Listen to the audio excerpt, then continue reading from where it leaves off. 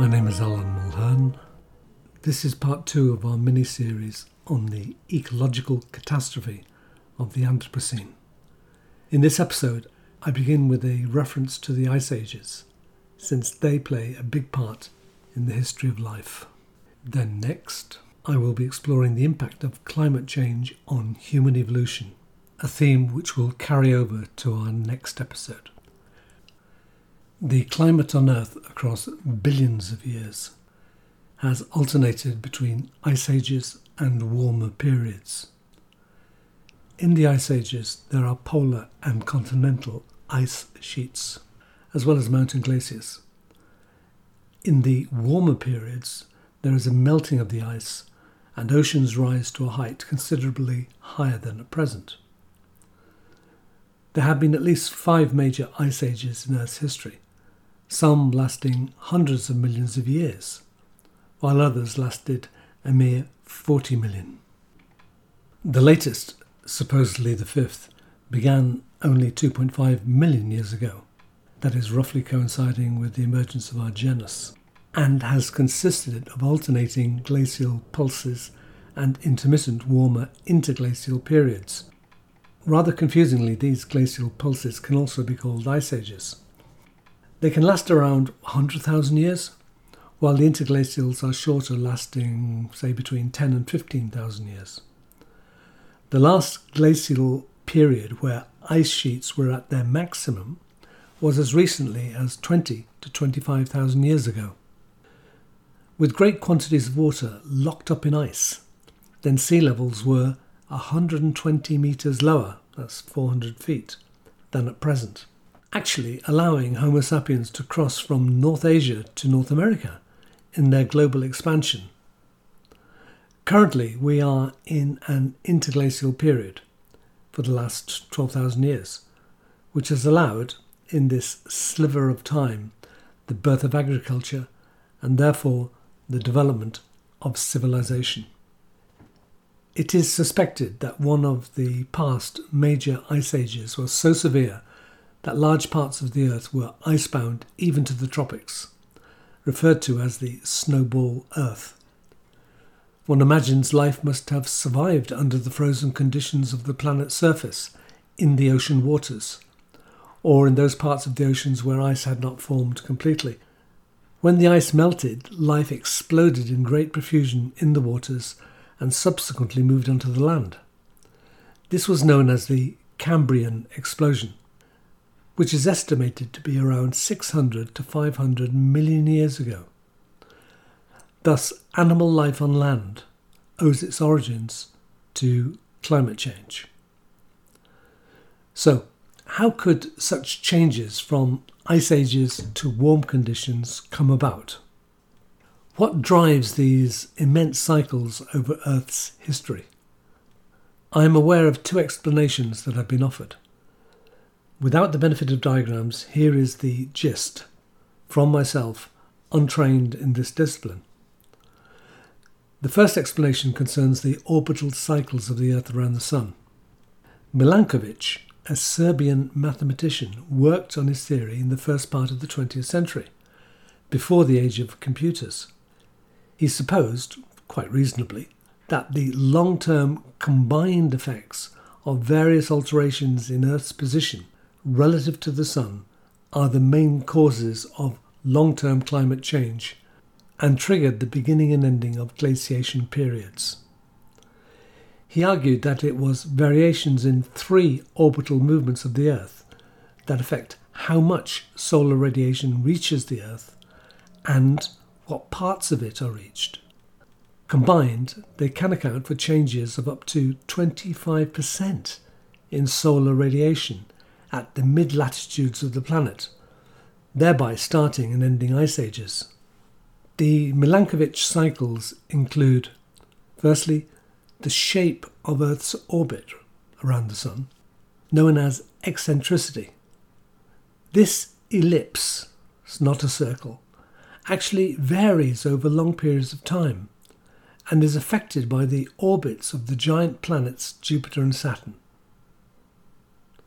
Secondly, the angle of Earth's axis is tilted with respect to Earth's orbital plane, and this is known as obliquity, which of course accounts for the different seasons. Over the last million years, this angle has varied between a tilt of 22.1 degrees and 24.5 degrees.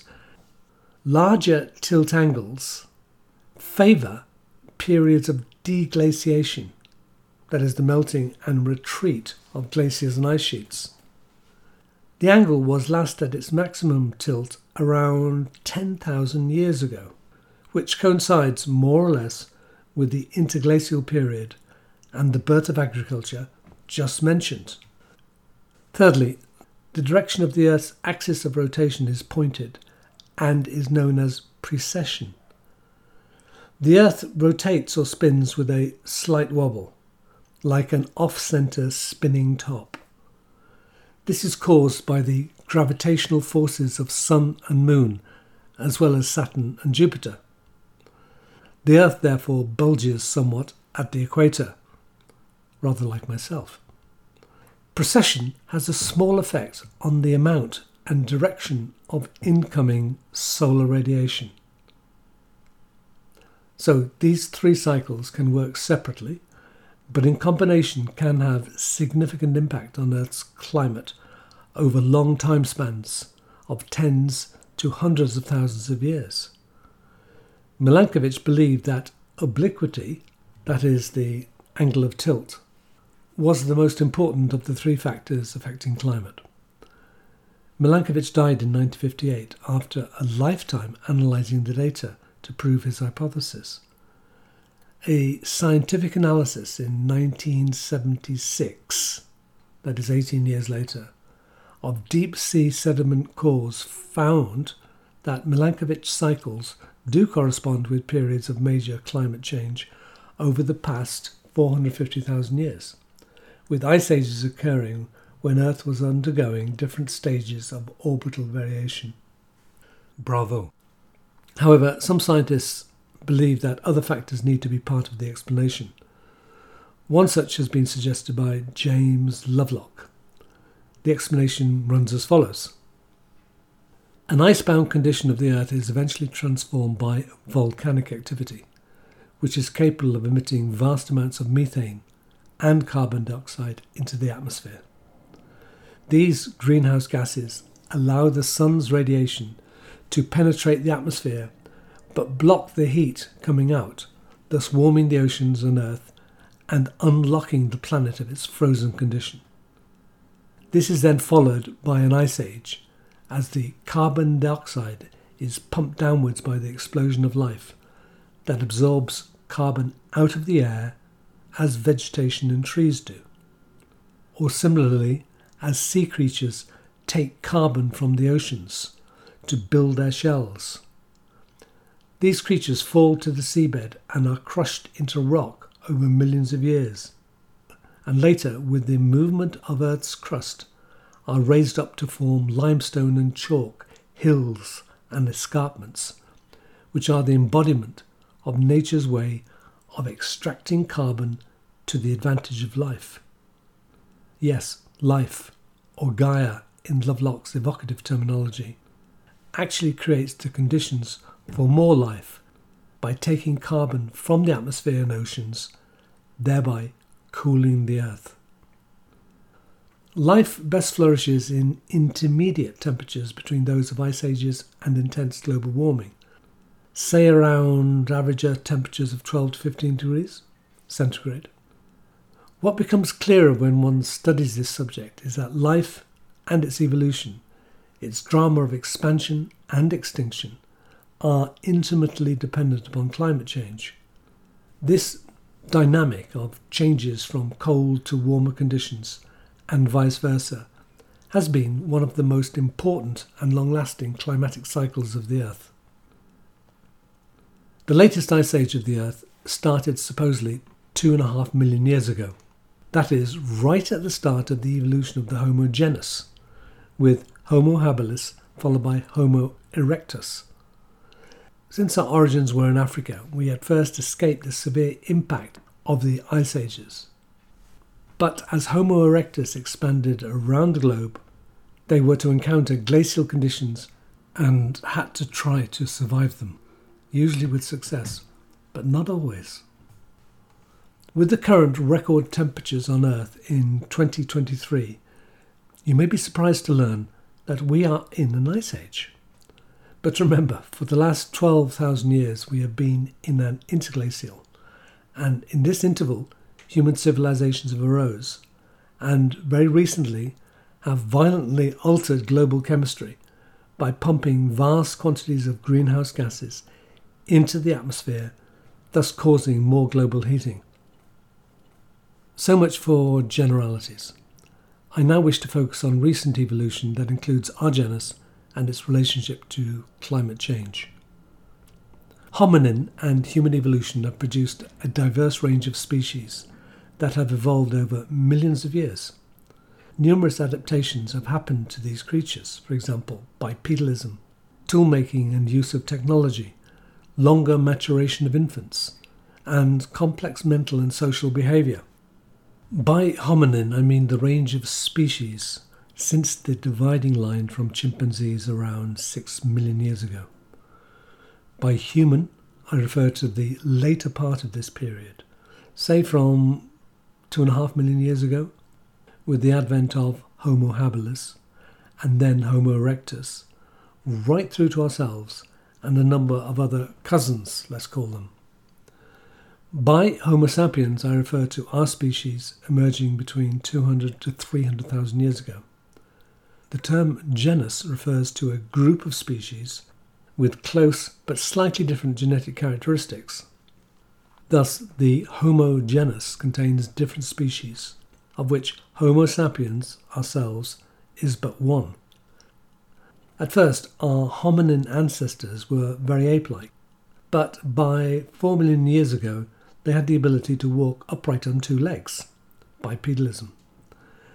This period of 6 million years of hominin and human evolution, that is since the dividing line from chimps, has occurred with a trend towards colder and drier climatic conditions, but also increasing climate fluctuations over time, already described as glacial and interglacial pulses, many of them extreme, especially in the last 1 million years.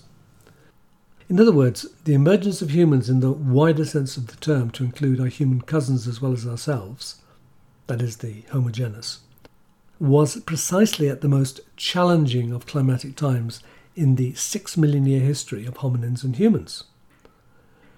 There were at least 10 species in the human lineage, that is, who have the title Homo in their name. Of these, we are the only one remaining. Our genus fanned out into many species, which is the norm, and then narrowed to only one, ourselves. In evolutionary history, this is often a prelude to extinction. All species experience environment and climate change. In the long term, hominins and humans encountered extreme changes in temperature and climate that caused large changes in vegetation and habitat. For example, the shifts from forests to grasslands and shrub, and also from warm to colder climates, even ice ages. Our ancestors' environments were also altered by earthquakes and uplift of whole mountain ranges, such as the immense Tibetan Plateau, which changed rainfall patterns and topography.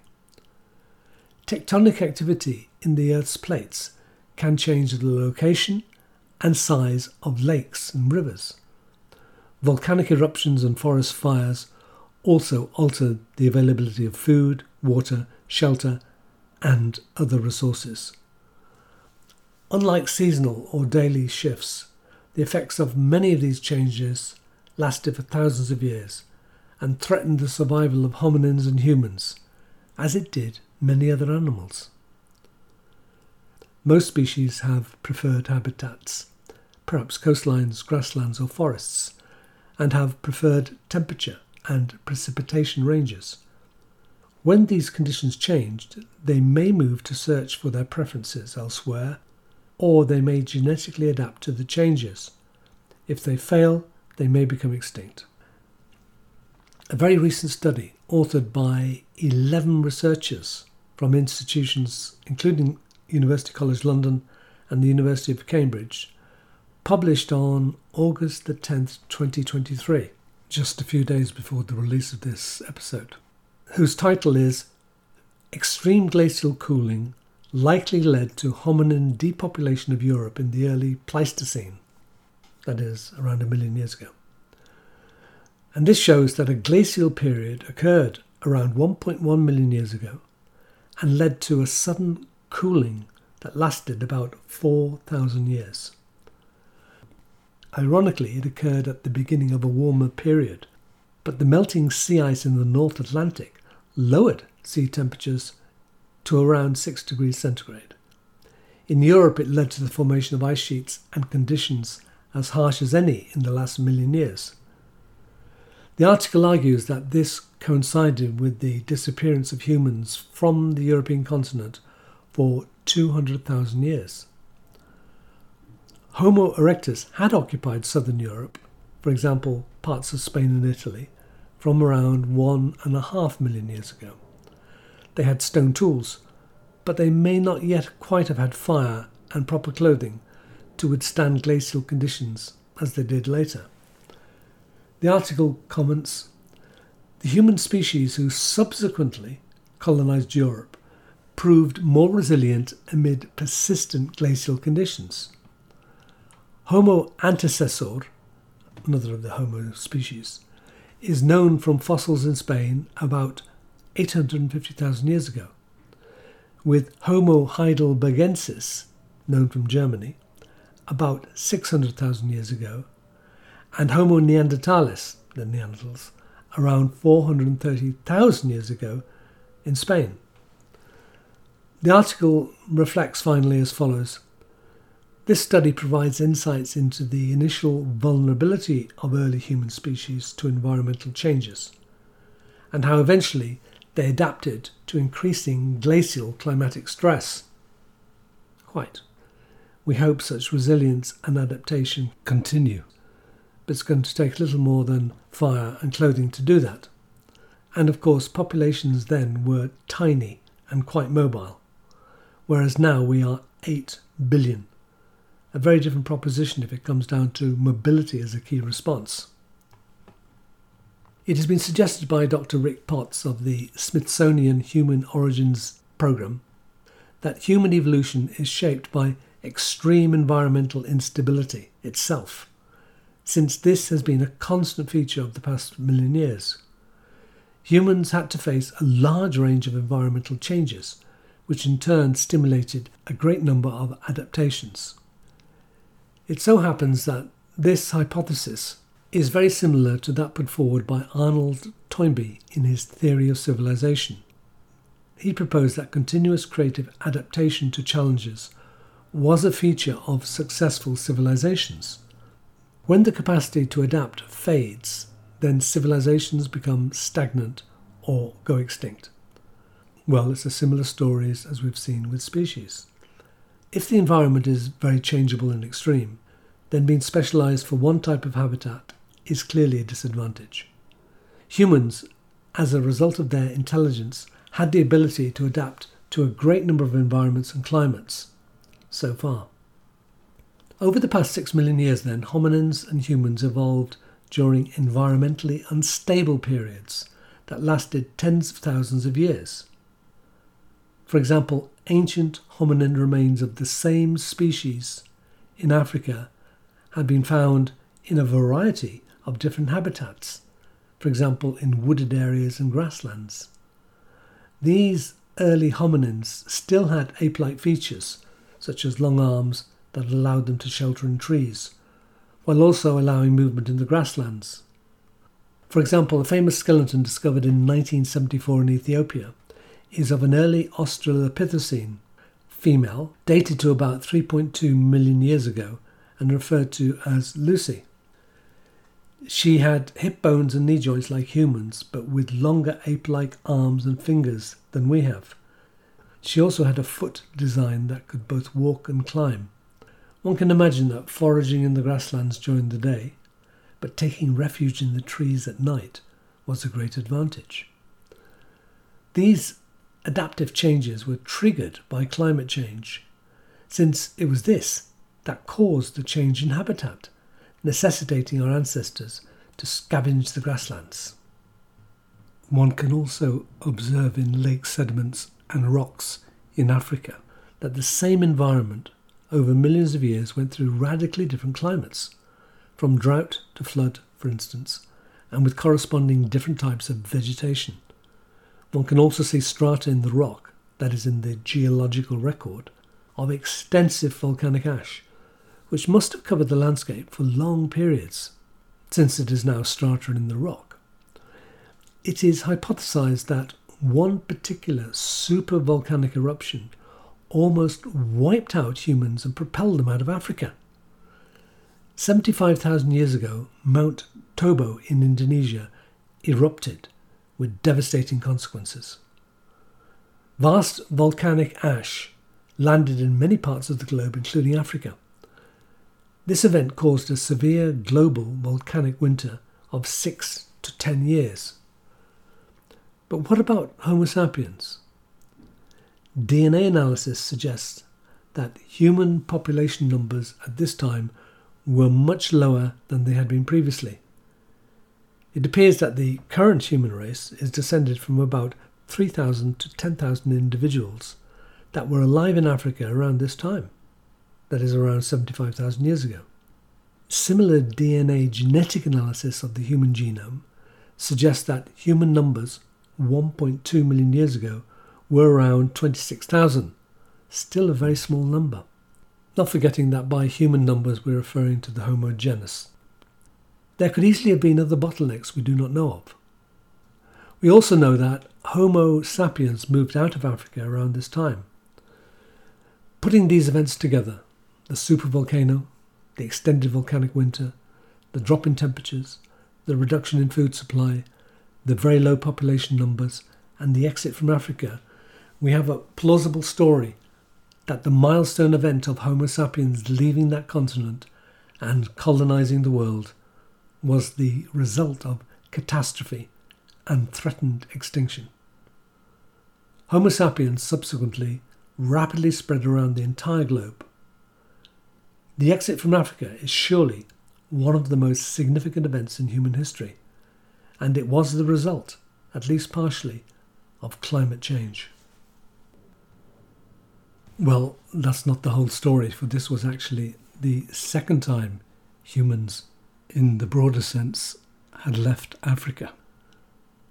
Homo erectus survived longer than any other human species, from around 2 million to around 500,000 years ago, although there was an outpost in Java, which lasted to much later.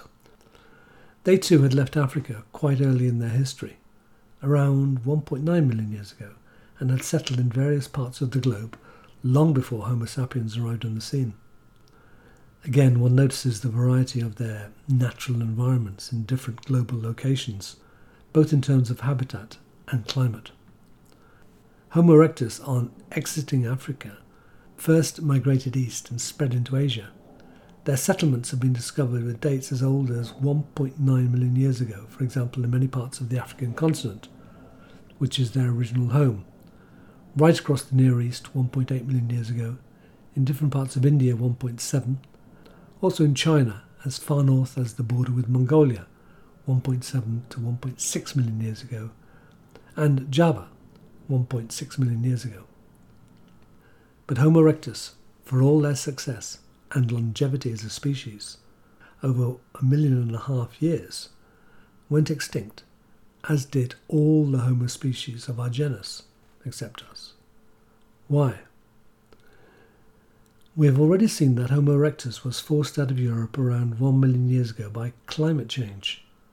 Another recent study in 2020 by a group of scientists modelling our knowledge and database of climate change over millions of years with various dates that species of Homo have gone extinct, suggests that the chief reason for their extinction was severe climate change and the sudden narrowing of the habitat upon which they relied.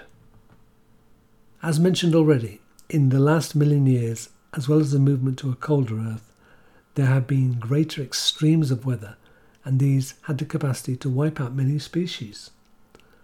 The study offers particularly strong evidence for this causation in the case of the extinctions of Homo erectus, Homo heidelbergis, and Homo neanderthalis.